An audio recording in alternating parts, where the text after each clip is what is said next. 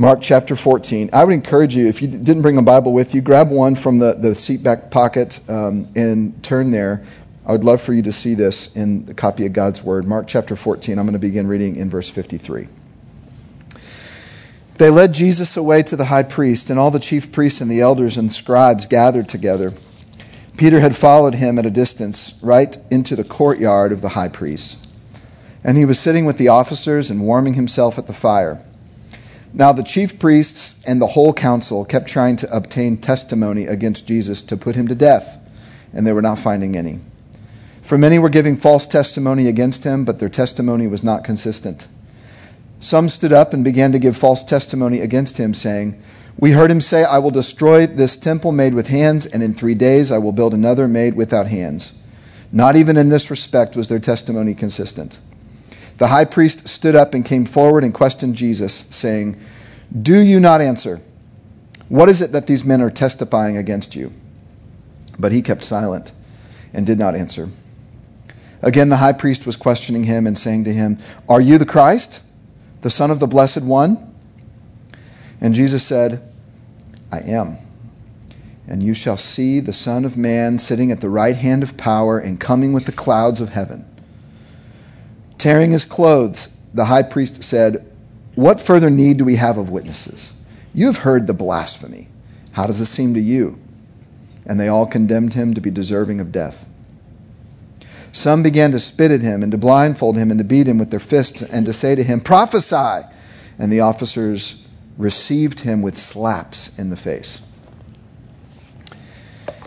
Now, I want you to see how this so-called trial is playing out. This was a Jewish trial in front of a Jewish court according to Jewish law. The Romans had not yet gotten involved. Now, in order to put Jesus to death, the Romans were going to have to get involved. The Jews were not allowed under Roman rule to execute capital punishment.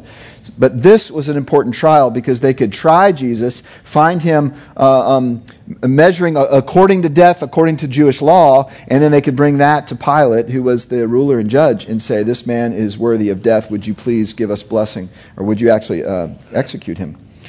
Now, according to Jewish law, to condemn someone to death, you had to have testimony from 2 or more witnesses that agreed in every detail. Any disagreement, any misalignment in the testimony, you couldn't have. There wasn't a fair trial, and he wasn't going to be put to death. The whole time, these accusations are coming against Jesus. Nothing agrees. Nothing sticks. The trial should have been over. In fact, Jesus doesn't even say anything at the beginning of this trial. He's just letting them, their own evidence is falling apart against them. Everything they're accusing him of is not correct. It's not right, and so therefore it does not align. And Jesus is quiet. By the way, that's a fulfillment of Isaiah 53:7, which says, like a sheep going to slaughter, he did not open his mouth. That was a prophecy of Messiah. Now, at this point in time, the trial should be thrown out. It should be over, but we know that the council, particularly the high priest, who was a man named Caiaphas, has an agenda.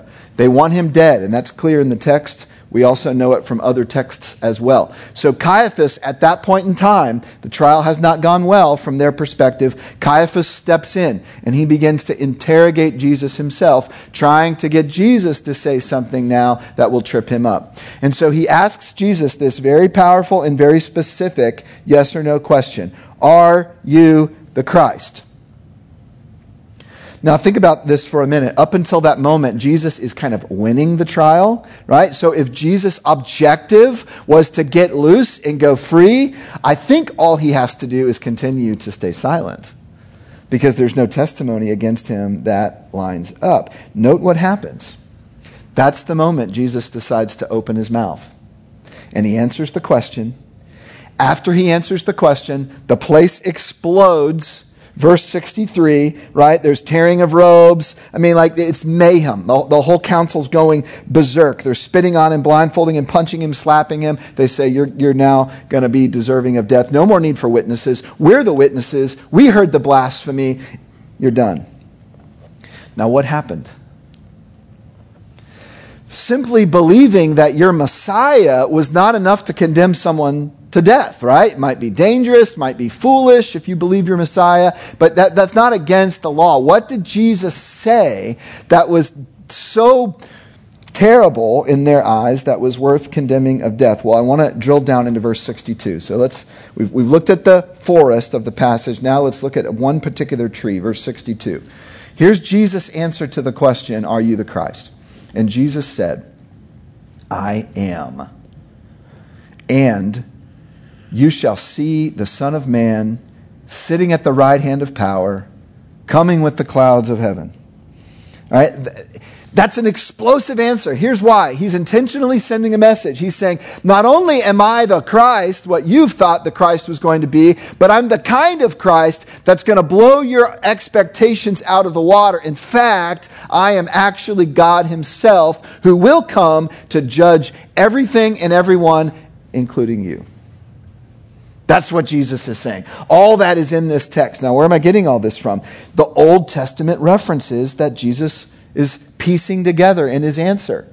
If you've got margin notes, you'll probably have some references here. If not, you can write these down in your Bible. Psalm 110 and Daniel 7. That's what Jesus is going back to. Psalm 110, is about the Lord said to my Lord, sit at my right hand. Right? This is a messianic expectation of someone who's not just going to be a human king, but is actually going to share power with God the Father. In other words, there's divinity being implied there. Daniel 7, 13 through 14 is that prophecy about the Son of Man, which is the title Jesus is claiming for himself. You're going to see the Son of Man, i.e. me, coming on the clouds of heaven. Now, what's remarkable about the Son of Man prophecy in Daniel is that's the moment when Daniel sees a vision. He says, I saw one like a son of man, and he was given by the Father dominion and rule and judge over all the earth. And he came like with the clouds of heaven. Don't think of like the water droplets that crystallize into white fluffy things in our sky. That's not the clouds of heaven. The clouds of heaven in Scripture is the Shekinah glory of God. Right, this is the presence of God. This is the power of God. And Jesus is saying, I am that one that Daniel saw the vision of, and I will return to rule over the earth, to judge over the earth. No matter what happens in this trial, I'm coming back to judge you. Oh, no wonder the place explodes, right? Now, I've been wondering if Jesus had just stayed silent, what would have happened? But he intentionally, purposefully did not stay silent. Remember when he's in the garden? He says, is there any other way but not my will, but your will? Jesus is acting that out, right? That commitment he made in Garden of Gethsemane, he's now saying, this is the moment that I'm going to open my mouth and I'm just going to tell the truth, and the truth will condemn me to death. Here's the lesson as I've thought about this. Lesson from the first half of our passage. Jesus is the judge, capital J, judge, who was willingly judged. Jesus was the judge, and he was willingly judged. This is amazing when you think about it. Who's on the dock here? Who's being tried and put to death? God himself. This is the moment in time that God foresaw in the Garden of Eden in Genesis chapter 3 when sin entered the world and judgment was going to be required. There was going to be a moment in time that mankind would stand in judgment over the God of the universe and condemn him to death. And this is that moment. And our God willingly submits himself to the judgment of mankind. He's the judge who was willingly judged. Who should have been on the dock? Who should have been answering questions? Who should have been under the judgment? Us. Right? Yes, the Jewish council. Yes, the religious leaders. Yes, Caiaphas. But also you, also you, also you, also me. We're the ones deserving of judgment. The judge was willingly judged. Now, all the while, Peter is nearby. In fact, Mark has strategically mentioned Peter at the very top of our passage so you can understand that what you were about to read, Peter's denials, were happening literally at the same time as this trial was happening. Don't miss the irony in the scene. Jesus is being condemned for speaking the truth about his identity, The very same time Peter is lying about his identity, Peter's identity, and he's going to go free. This is what Mark is setting us up for here. So let's look at the other scene that's happening down below in the courtyard. Verse 66. I'll read 66 to 72. As Peter was below in the courtyard, one of the servant girls of the high priest came, and seeing Peter warming himself, she looked at him and said, "You also were with Jesus the Nazarene." But he denied it, saying, "I neither know nor understand what you are talking about." And he went out onto the porch. Now, that's number one, denial number one. The servant girl saw him and began once more to say to the bystanders, "This is one of them." But again he denied it. That's number two. And after a little while, the bystanders were again saying to Peter, "Surely you're one of them, for you are a Galilean too." But he began to curse and swear, "I do not know this man you are talking about." Number three. Immediately a rooster crowed a second time. And Peter remembered how Jesus had made the remark to him, "Before a rooster crows twice, you will deny me 3 times." And he began to weep. Now, there's a fascinating connection between what happens in this passage and what happens at the very end of our earlier passage. If you remember, we ended the scene with Jesus above in the balcony, and he was blindfolded. And you remember the guards were striking him and slapping him and hitting him, and what were they saying to him? Prophesy.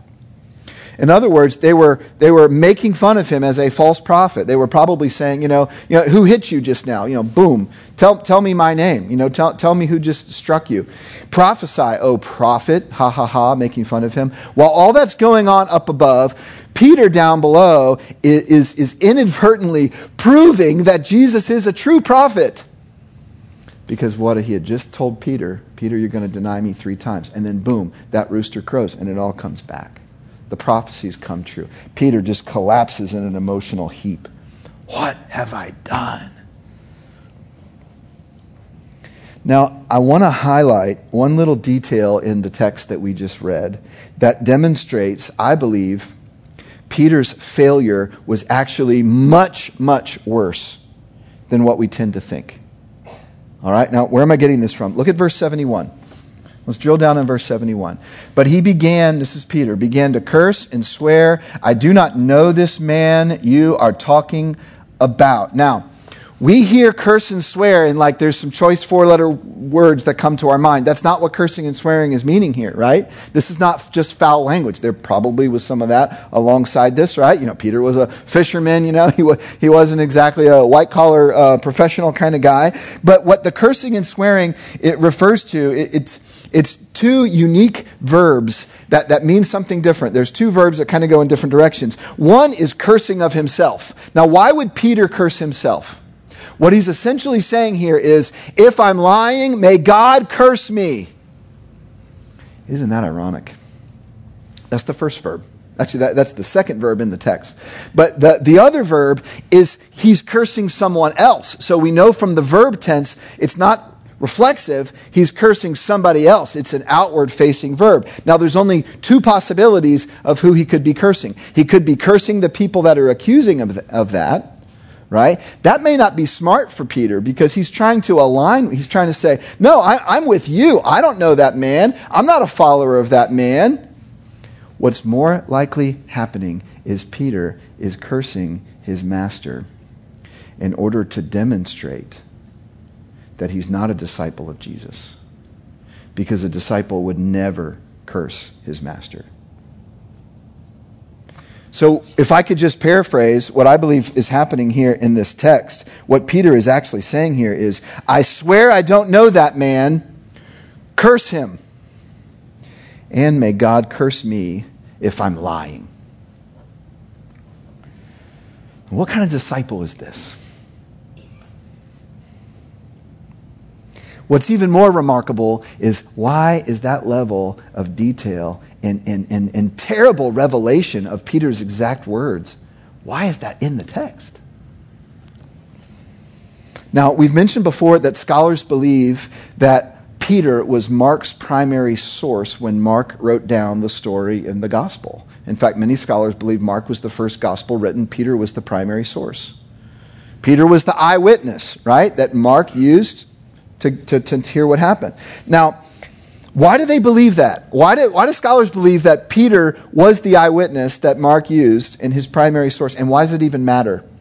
Okay, 4 very quick reasons. I'm going to run through this fast. Why we're convinced, collectively, that Peter was Mark's primary source. Number 1, Mark mentions Peter proportionately more than any other gospel does. Now, that in and of itself doesn't tell us much, but it is there. Secondly, Peter's presence in Mark's narrative is all the way through. There's hardly a scene in Mark's gospel that Peter's not present, either individually or collectively. Third, Mark reveals a lot of details that only Peter would know. A great example here is verse 66. Peter was below in the courtyard. No other gospel mentions that. How did Mark know it?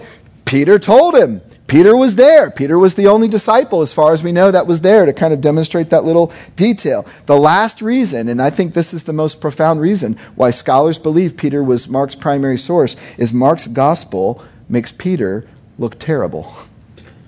And no one else would dare do that because Peter, at the time the Gospels were written, was the leader of the church.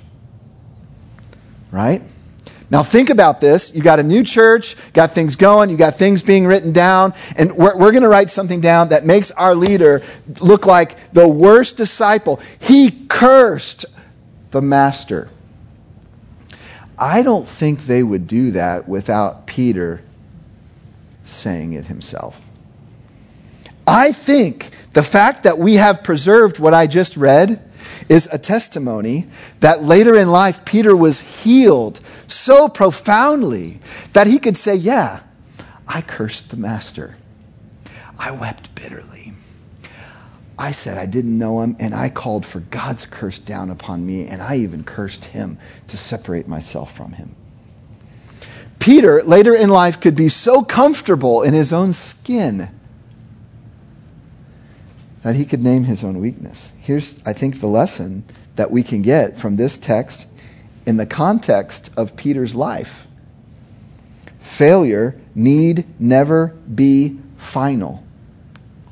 Failure need never be final. And so we know in John's gospel how Jesus restores Peter. In John 21, Jesus comes to him. He says, Peter, do you love me? And this is the first time they've been eye to eye since this moment, this bitter moment. And he says, Peter, do you love me? He asks him how many times? Not once, not twice, 3 times. And he graciously gives Peter the ability to say words of new life in contrast to the words of death that Peter had spoken. Says Jesus, yes, I do love you. I do love you. I do love you. And then Jesus says, yes, you do, and you will feed my sheep, and you will tend to my lambs, and you will shepherd my church, and you will even lay down your life for me because you do love me. And Peter's restored, right? Peter is healed, so much so that in his future life, he can be that weak vessel Tim was talking about earlier, being outward with his weakness so that inward power of Christ can shine through. And I think that's why Peter was such a good leader. He was not a great leader in spite of his weakness. He was a great leader because of his weakness that was shown forth through the grace of Christ. So here's what I want to do as we begin to sort of wrap up. I want to take lesson 1 and lesson 2 and put them together and apply them to us. And I think here's the big idea of this whole passage. Jesus was the judge who was willingly judged. Therefore, your failure need never be final, too. And I want you to see the connection between the just judge who was willingly judged and the being set free from your failure. All right? That's the connection I got to drill down here on a couple of minutes. Look at the parallels between these two portions of text. Jesus was put on trial. Peter was put on a trial of a different kind. Jesus was asked a question about his identity. Peter was asked a question about his identity. Aren't you with him? Aren't you a disciple? Jesus told the truth and was condemned for it. Peter told a lie, and because of his lie, he went free. Now, so ironic. But it's not just irony, it's deeper than that. You see, Jesus didn't just suffer unjustly, he suffered substitutionally. And you got to understand the difference as a Christian. It wasn't just unjust that Jesus went to the cross. It was that. It was a terrible trial, a terrible legal process. It was a choice he made. He suffered substitutionally, not just unjustly. He suffered for Peter. He suffered for you. He suffered for me. At the most important level, Peter could go free, not just while Jesus was going to death, but because Jesus was going to death. And the real freedom that Peter had was not just escaping the chains that night. The real freedom happened in John chapter 21 when Jesus restored him to life, you see. This is the essence of the gospel. Peter's a failure. You're a failure. I'm a failure. Not one of us has not cursed our God in some way, shape, or form. With our thoughts, with our words, with our behavior, with our attitudes, with our rebellion, with the hardness of our hearts. Not one of us can say we are not Peter. How was Peter set free? Because Jesus took the curse that Peter called down on himself. Jesus bore the curse for Peter's freedom, for our freedom. This is the gospel. Now, some of you in this room have some failure in your life or some area of shame in your life that's really holding you back. And you know in your head you're forgiven. You know you're supposed to be set free from that, but you're kind of just going through the motions of your Christian life because the reality is you don't feel worthy to be used by God in a powerful way, in a profound way. Listen, men and women, one of my dreams for our church is that this message of freedom through the gospel will not just sort of, satisfy our need to know that we're going to be in heaven, although that is absolutely true and beautiful and wonderful, but it's going to set us free and propel us out to begin serving him and leading and even laying down our lives, i.e. giving our lives away. How and why? Because of the truth of the gospel, because of the freedom that brings. So for those of you that your failure is holding you back, whether past failure or ongoing current struggle and failure, you need to know that you don't have to get your life straight and in order to be forgiven by God and set free to be used. All you have to do is confess your need.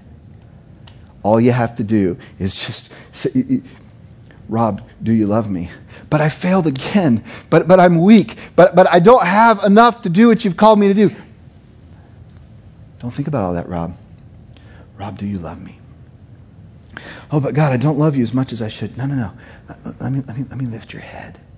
Let me ask you again. Do you love me? Well, yes, I love you. Then feed my sheep. Then tend to my lambs. Then lay down your life. Okay. And that's what I want for us. So we're going to pray, and then we're going to sing, and then we're going to go out.